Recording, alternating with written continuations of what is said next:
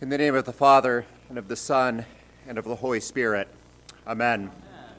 Please be seated.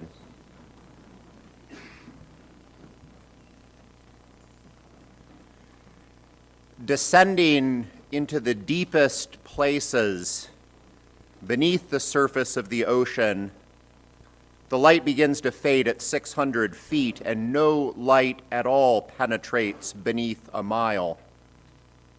Below that, you'd still have 6 more miles of descent through pure darkness before you reached the muddy bottom of the Challenger Deep, the lowest point on the Earth's surface. Not that you'd want to do so. It's an inhospitable place, not just inky dark, but with the waters exerting 8 tons of pressure per square inch of your body. Imagine then the surprise of the first humans to make the descent in the bathyscaphe Trieste to find life even there. One of the two, the Swiss oceanographer Jacques Piccard, writes, "As we were settling in the final fathom, I saw a wonderful thing. Lying on the bottom just beneath us was some type of flatfish resembling a sole. Even as I saw him, his 2 round eyes on top of his head spied us, a monster of steel invading his silent realm. Eyes? Why should he have eyes? The floodlight that bathed him was the first real light ever to enter this hadal realm." That's a good question Piccard raises about the eyes, but surely Piccard is right that it was indeed a wonderful thing to see the flatfish, the beautiful red shrimp, and the other living critters he saw in the hadopelagic zone deep beneath the waters. Well, our readings tonight took us many such inhospitable places, not just the ocean's depths, but the belly of a giant fish, a desiccated valley strewn with bones, an altar of dry wood meant to consume a sacrifice, and a tomb into which his grieving friends had just recently left the quite dead Christ. Yet in each of these places we have read tonight, God is there too. And hence in each there is life, there is hope. What is hope? It's not merely wishing that something should be so. Like wishing, it's certainly an attitude of desiring that something should be so, but while one might wish for any manner of things to be so without having the slightest reason for supposing that they ever will be, hope, I take it, is grounded in reasonable expectations about how things will be. St. Paul says in our reading tonight, "We know that our old self was crucified with him, so that the body of sin might be destroyed, so we might no longer be enslaved to sin. We know that Christ, being raised from the dead, will never die again. And so you must also consider yourselves dead to sin and alive to God."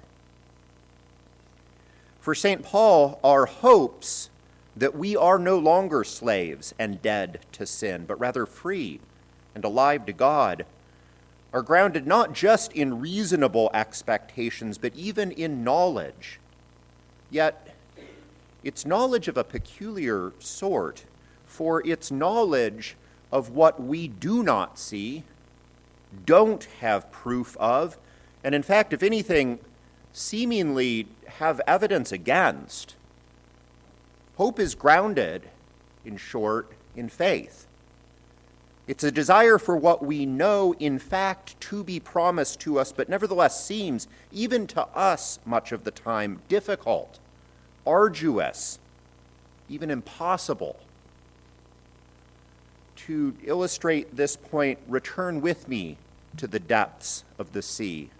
The most recent visitor to the Challenger Deep in 2019, Victor Vescovo, reports observing there not beautiful, wonderful, living creatures, but rather garbage.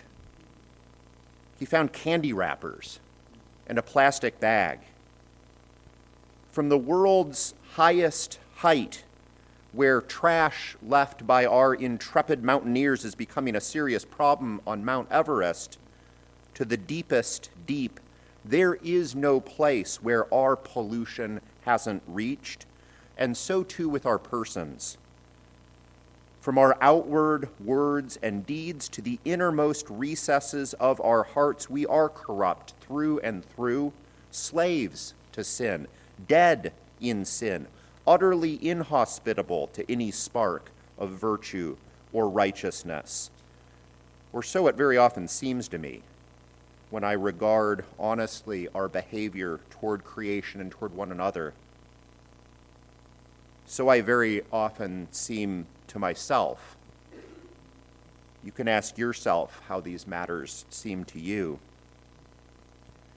Given these ominous appearances, what proof have we that things can ever be different? We have none. No sign will be given you but the sign of Jonah, Christ says. Standing in the bare valley, God asks, "Mortal, can these bones live?" "Only you know, O God," Ezekiel answers. And in a way, that's true. We can't see what God sees. We can only trust him when he tells us what can and indeed will be.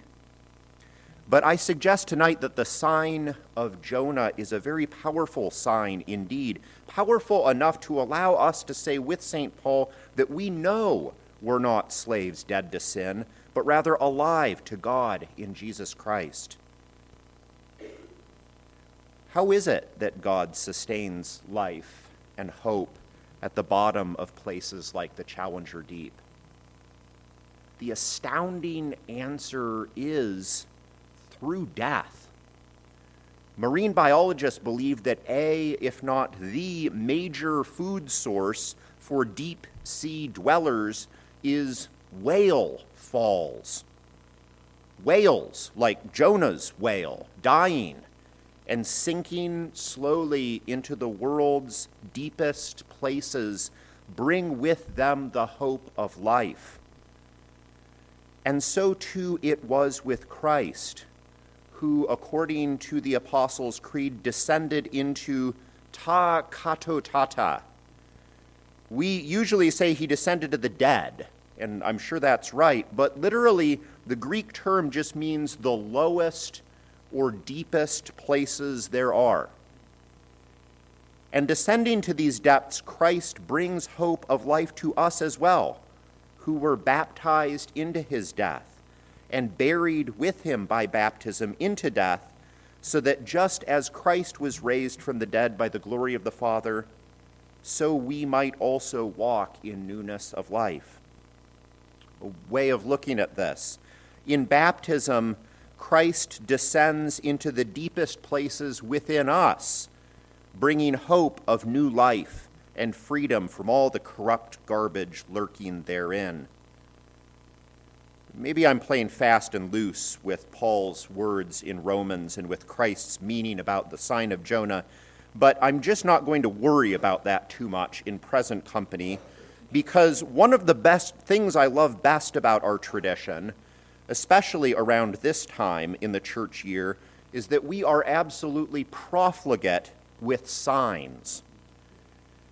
That's certainly true of our worship tonight, which begins in darkness symbolic of the tomb, into which light enters flickering as it's passed from one member of Christ's body to another, allowing us to tell each other stories symbolic of Christ's redemptive work before we finally burst forth together in song and celebration of new life. None of these signs are proof. Our hope continues to rest on faith, but they're powerful nonetheless through their beauty and the way they're passed down and throughout a community of trust. A comical reminder to me of the power of these signs to grab our notice was during the Lenten season when we used the clacker instead of our usual bells. "What's that noise?" I heard a young voice demanding to know from the back corner of the sanctuary. I have my suspicions, but I won't name names. At any rate, such questions are welcome invitations to pass on the message that Christ suffered and died for us, just as tonight's rowdy tintinnabulation is an invitation to share the blessed news that Christ is risen. And that's what we, together with the two Marys who first witnessed the resurrected Christ, are called to tonight. Jesus says to them, "Don't be afraid. Go and tell my brothers and sisters to go to Galilee. There they will see me." To those still dwelling in darkness and despair, whether in our own community or anywhere, we too are called forth to pass along this message. We have seen signs of life. We have seen signs of hope. We have seen signs that we too will someday stand freed from sin in the presence of our risen Lord. Amen.